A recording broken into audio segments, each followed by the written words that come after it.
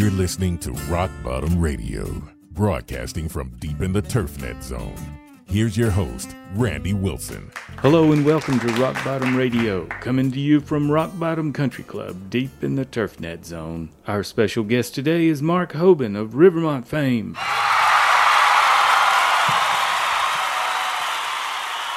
Probably better known as the mad scientist of the golf course superintendent world.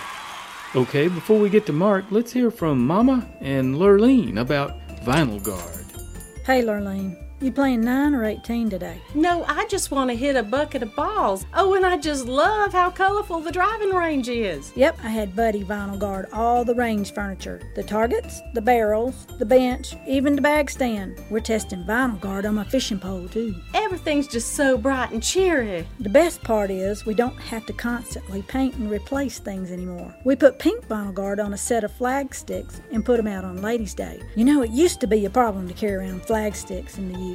It scuffed up the poles and made them look awful. Remember to VinylGuard all of your weather-exposed golf equipment and keep things looking sharp. Hello, Mark. We're glad you could be here. Thanks for having me, Randy. Before we get started, does my hair look all right? Because last time I was here, I was having a really bad hair day. And, Okay. We'll get hair and makeup in here. Mark, I hear you recently completed some research and have some findings to report. Yes, I've been playing around a little bit with Biochar, which is just a burnt wood that has just incredible pore space. And so we've been putting out some trials and seeing some interesting things, disease suppression, as well as some green-up effects in late fall. And it has no nutritional value. And another thing we did this summer with it, we rebuilt some tees, and so I was able to till it in at different rates. And we were getting quite a bit more biomass rapid rooting compared to the checks, and right now I've seen some drought tolerance where the check was droughting out on a Diamond Zorja tee versus the plots where we did put the biochar in there. So just interesting observations at this point, no really quantifying data.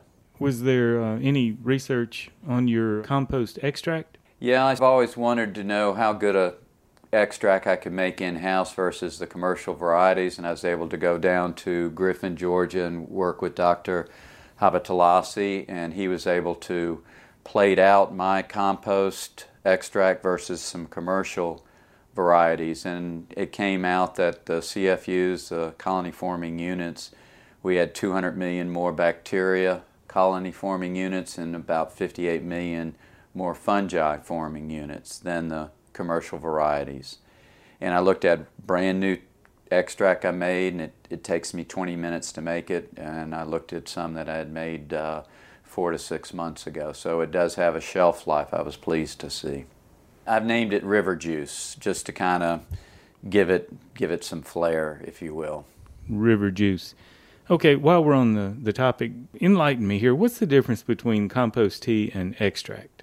Both processes, you're extracting off a thermal heated compost or worm compost material into a vat of water, the microbes. So you're using air to blast them off of the compost into the water solution. You're done if you're just creating an extract. If you're creating a tea, then you have to put some food substrates like molasses and fish hydrolysate in the water, very small amounts, and bubble it for 24 to 48 hours depending on conditions and checking with the microscope. But the breeding of these microorganisms takes place usually after the 12th hour, and they can double in populations as little as every 20 minutes. So you could do the math, in a day and a half you've got trillions and trillions of microorganisms in your solution. Can I use tap water? If you're using city water, I would say absolutely not, because there's chlorine in it, and that's going to knock back your microorganisms. So you have to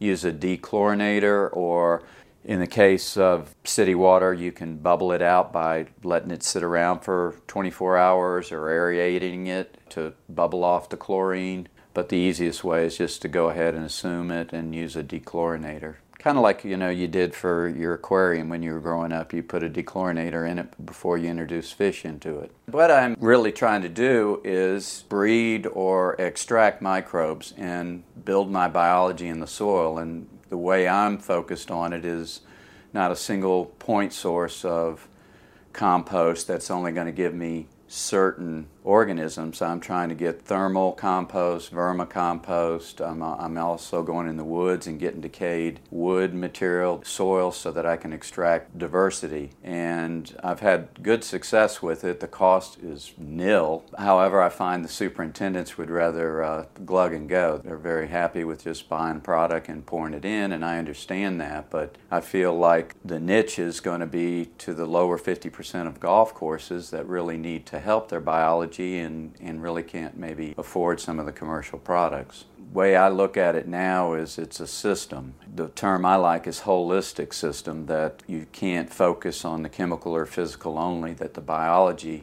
part of the soil is where we're needing to be. That term holistic, what does that term mean? I guess what I'm trying to describe is we're so focused on what a chemical does, and we're paying all these researchers to see the newest, latest, greatest pesticide, how it will get us out of an insect or a disease problem, but we're not focused on what it's doing in the soil biology, what damage it's doing. Some of the new nematicides out are making great claims, and they're doing wonderful things to knock back the predator nematodes, the parasitic nematodes, but they say nothing about they've just wiped out all of the beneficial nematodes that are in the soil. And I don't think we're focused enough on what we're doing to the soil biology. I think the chemical companies are doing testing, but they're not talking about it, and we as superintendents are not asking about it. To give you an example of, it's kind of off base, but maybe it'll make the point clearer, that in agriculture they found that they could put, say, 50 cattle on 100 acres of land, and pretty soon the cattle would just eat the candy, leave all the other grasses, but they would eat them down to their dirt, and they would die. They found now where they call it mob grazing, they'll put 750 tons of cattle on a little less than an acre and move them around.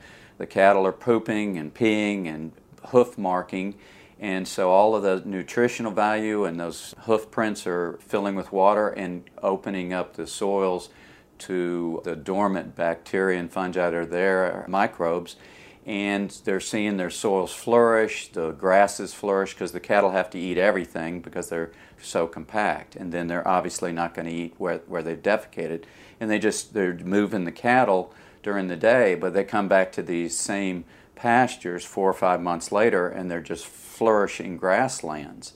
So that's what I'm talking about, a holistic system, as opposed to just focusing on, hey, we need to fertilize this field, we need to reseed this field, and get the grasses back up. Okay, you mentioned Dr. Musi Habtaselassie. He's at the Griffin Experiment Station. The training film we did, which is currently on page 6 of the Rockbottom vlog, mentioned CFU. How essential is this CFU to what you're doing?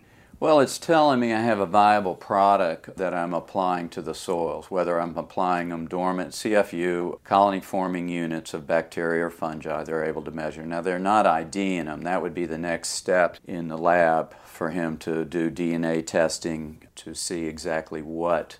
But the problem is science only knows 5 to 7% ID on bacteria and fungi. So there's quite a bit out there we still don't know or are able to culture out. And they are beneficials in there. So I at least know I have a viable product. I am seeing results. Problem with doing research on a golf course is, in the biology, it's what I call, you can't do a single variable. You can't put down a compost or an extract or a microbial product and do nothing else and leave it fallow and say compare it to a synthetic or inorganic fertilizer. As I said, it's a system, and there's so many variables going on in that soil, and you have to feed your microbes what they need to get the best benefits out of them. I heard something really strange about somebody putting antimicrobials in the microbials because it was stinking or something, to get rid of this. Aren't we trying to sustain microbials? Yeah, I've had a running battle with a few people for years. They get these microbial products and put them in 2.5-gallon jugs as a liquid. Well, the jugs are swelling because you've got this aerobic microbes that are alive. And when you seal them off when you open it up, sometimes they flip and go anaerobic. They have this smell. So companies are coming up with ways to kill the microbes, so they kill the smell and kill the swelling. So it's kind of like, how does that really work? You're selling a product and destroying all the biology before you give it to the end user. This is off topic, but the other day, Griffin Experiment Station dedicated a turf research facility. Were you down there? I was, for the opening ribbon cutting, and what a thrill, because I didn't really know. The University of Georgia's turf research is recognized internationally as one of the leaders in the world, and yet their facility was 75 or 80 years old. They still had some floors that were dirt floors, and these world-renowned researchers are doing this very antiquated equipment. So now they have the number one facility, from my understanding, in the United States, and it was quite a neat thing to go through it and see where they've come and the support they've got, not only from our state but also from the turf industry. So Mark, what's your latest project? Well, I've always wanted to do honeybees, and my problem was I wasn't comfortable with the modern American methods. What I'm looking at is the American hives are vertical. They're very thin wood. They're using a lot of pesticides to control varroa mites and hive beetles. They're giving them a lot of sugar water. And the goal, I think, in general is to bother the bees quite a bit and to extract as much honey as you can. And I was not happy with that. So I've come across some natural beekeeping methods and teachers that have looked back in history, where in Russia, for instance, in the 1800s, the average peasant had 1,000 to 4,000 beehives, and these were horizontal hives where you never bothered the queen or the brood. You just looked at the end frames that were much deeper, and you could extract honey based on how much they needed to make it through a winter.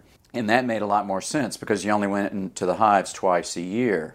Now, I've gotten into a bee club to learn about them, Randy, and the beekeepers there, the metro area, are saying, no, you've got to treat your bees. You have to get rid of the varroa mites. But the problem is, I kind of look at it a lot like golf courses and all the pesticides, especially fungicides we're using on our turf grasses and all our herbicides. We're finding that we're having resistance with a lot of herbicides, insecticides, and now fungicide resistance. And these pathogens have learned we've wiped out 95%, 99%, the 1% that are virulent are producing strains that are not able to be knocked back with the current litany of pesticides. I'm not sure I know what you mean by bothering the queen. What is that, like you leave the seed up? What? Well, the queen only has a maiden flight for 2 weeks, and that's the only time she's out of the hive, and she'll have as many as 20 drones inseminate her. But then her job is she can lay 1,000 to 3,000 eggs a day. And if you've got the vertical hives, you're taking off the boxes, and they've made them ultra-thin wood so that they're lighter, because they can weigh 50, 75 pounds when they're full of honey and brood, and you're moving them and checking, and so you don't know quite where the queen is, and so you're having to look at all the frames, and then you're changing the boxes from a lower level to a higher level. So you're kind of like switching their house around on a 2 or 3 week basis if you're like most of the beekeepers I know, and that bothers me. Another thing they do is they like to keep their bee boxes in the full sun because they say you'll have less hive beetles. Well, you find feral bees, that beekeeping's been around since ancient Egypt, 3,000 years ago. Well, you'll find feral bees in the woods. Well, they're not building their nest in the sunshine, So I'm kind of looking at it, what's best for bees? Yes, I'd like to get some honey, but that's not going to be my driving force with the bees. And my intentions are to put up swarm traps and catch feral bees and use those as my basis. Sounds like the feral bees would be the troublemakers of the hive. No, they've survived without any help from humans. No pesticides to treat, no sugar water.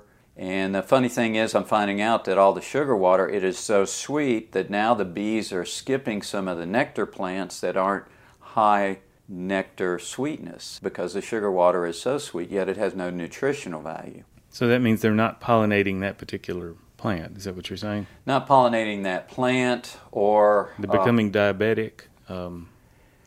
Well, no. Okay, one more bee question.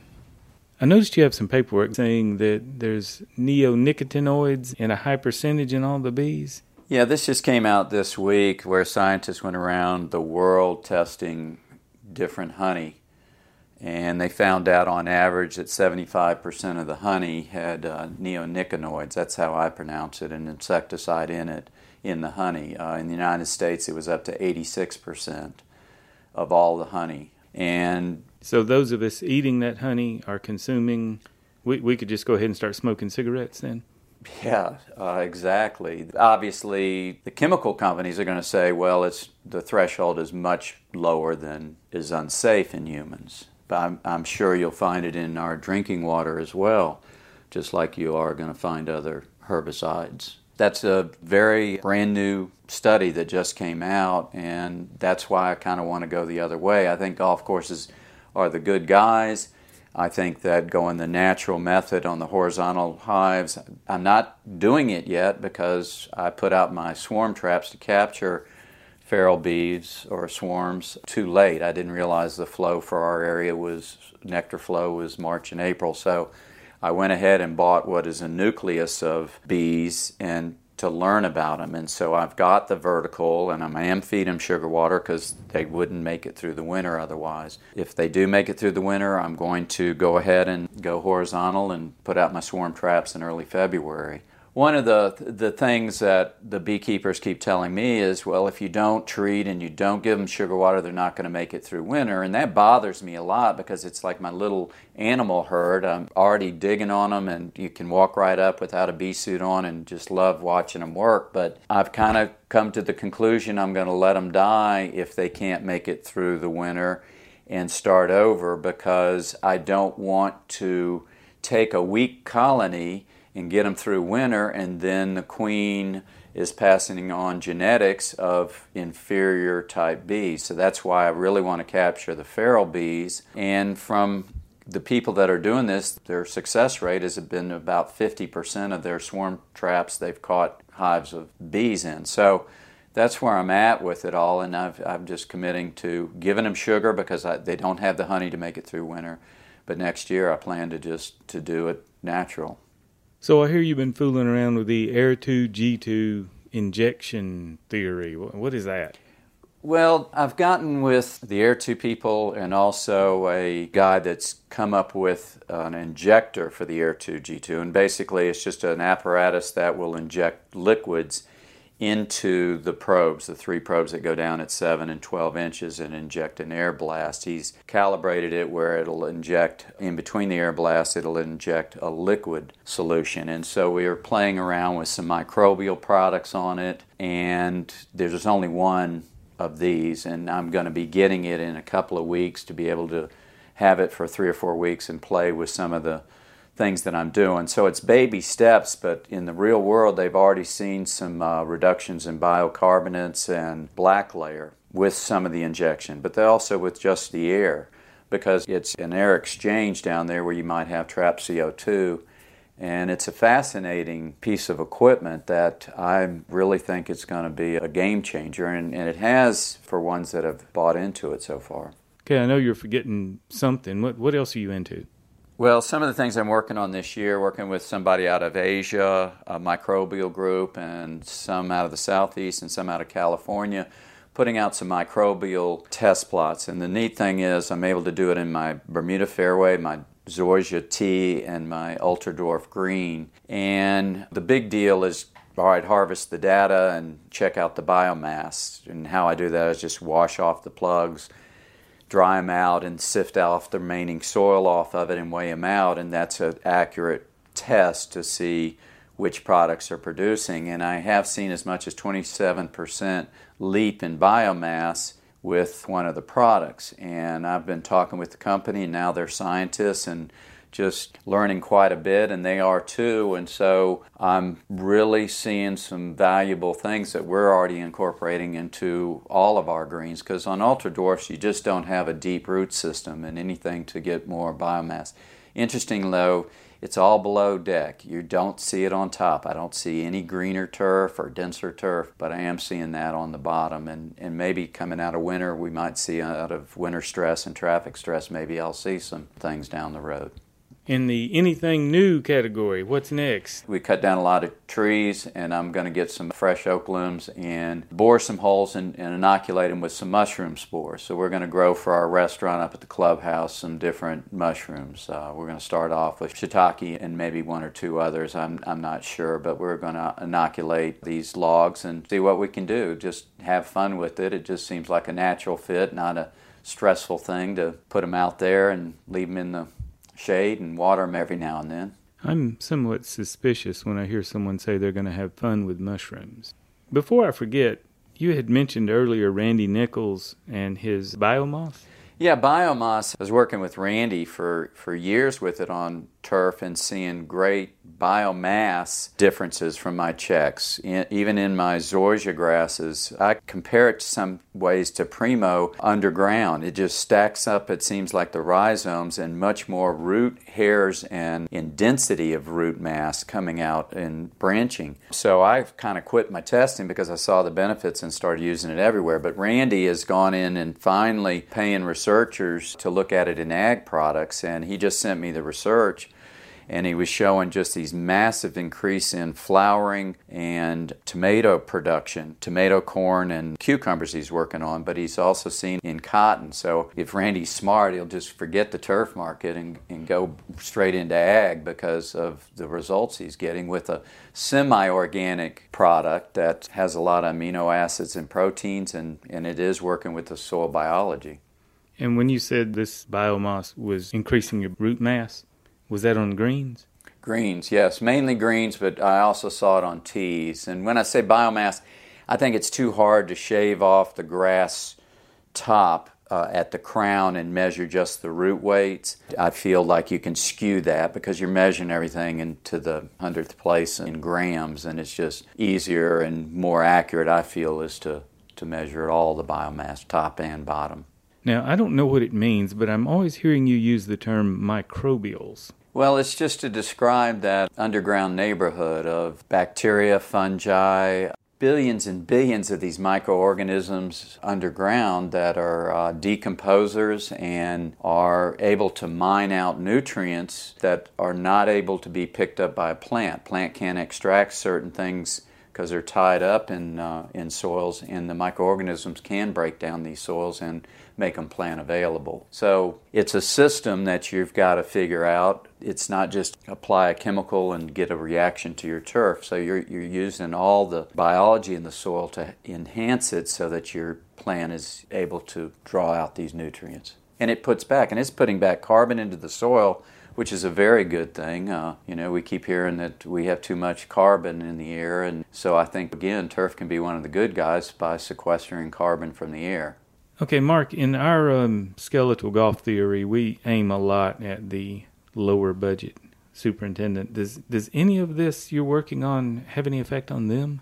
I think it all does, Randy. I mean, from the native grasses on, it's a way of using less inputs, which every low-end, middle-end golf course is striving to achieve. They don't have the dollars to put out there. So if you can lower your inputs and focus on your tees, greens, and fairways with the monies you do have, I think it's a win-win for the golfer and the superintendent. The thing is, it's not a light switch going this approach. It's a 3-year process to really see the gain. I started out with the compost tees, and I saw major dollar savings the first year. Maybe it was just, the type of weather we had, but I've continued on with it now 4 or 5 years, and I'm just seeing the added value every year. All right, Mark, we're certainly glad you came by Rockbottom to visit. Before you leave, if you want to grab your clubs and get out there and play, go right ahead. Anything else before we leave? Well, I'd just like to say that we're going to have on March 6th a little field day and lecture by Paige Embry, wrote a book on pollinator bees, and she's visited our course and looked at all the pollinator gardens we had, and her comment was that in an urban setting she's never seen so much diversity of life with bees and moths and birds and butterflies, and I thought that was pretty cool. And she's going to start a book tour in Atlanta and give a little talk, and we're going to invite the public and obviously our members and neighborhoods. And I thought, well, I'll just roll it into some type of a little bit of a field day and maybe look at some of the things we're doing that I've mentioned here. Sounds pretty interesting. Thanks for coming by. You're welcome. Is my hair all right? You've been listening to Rockbottom Radio, broadcasting from deep in the TurfNet zone. Subscribe on iTunes or Stitcher for future episodes.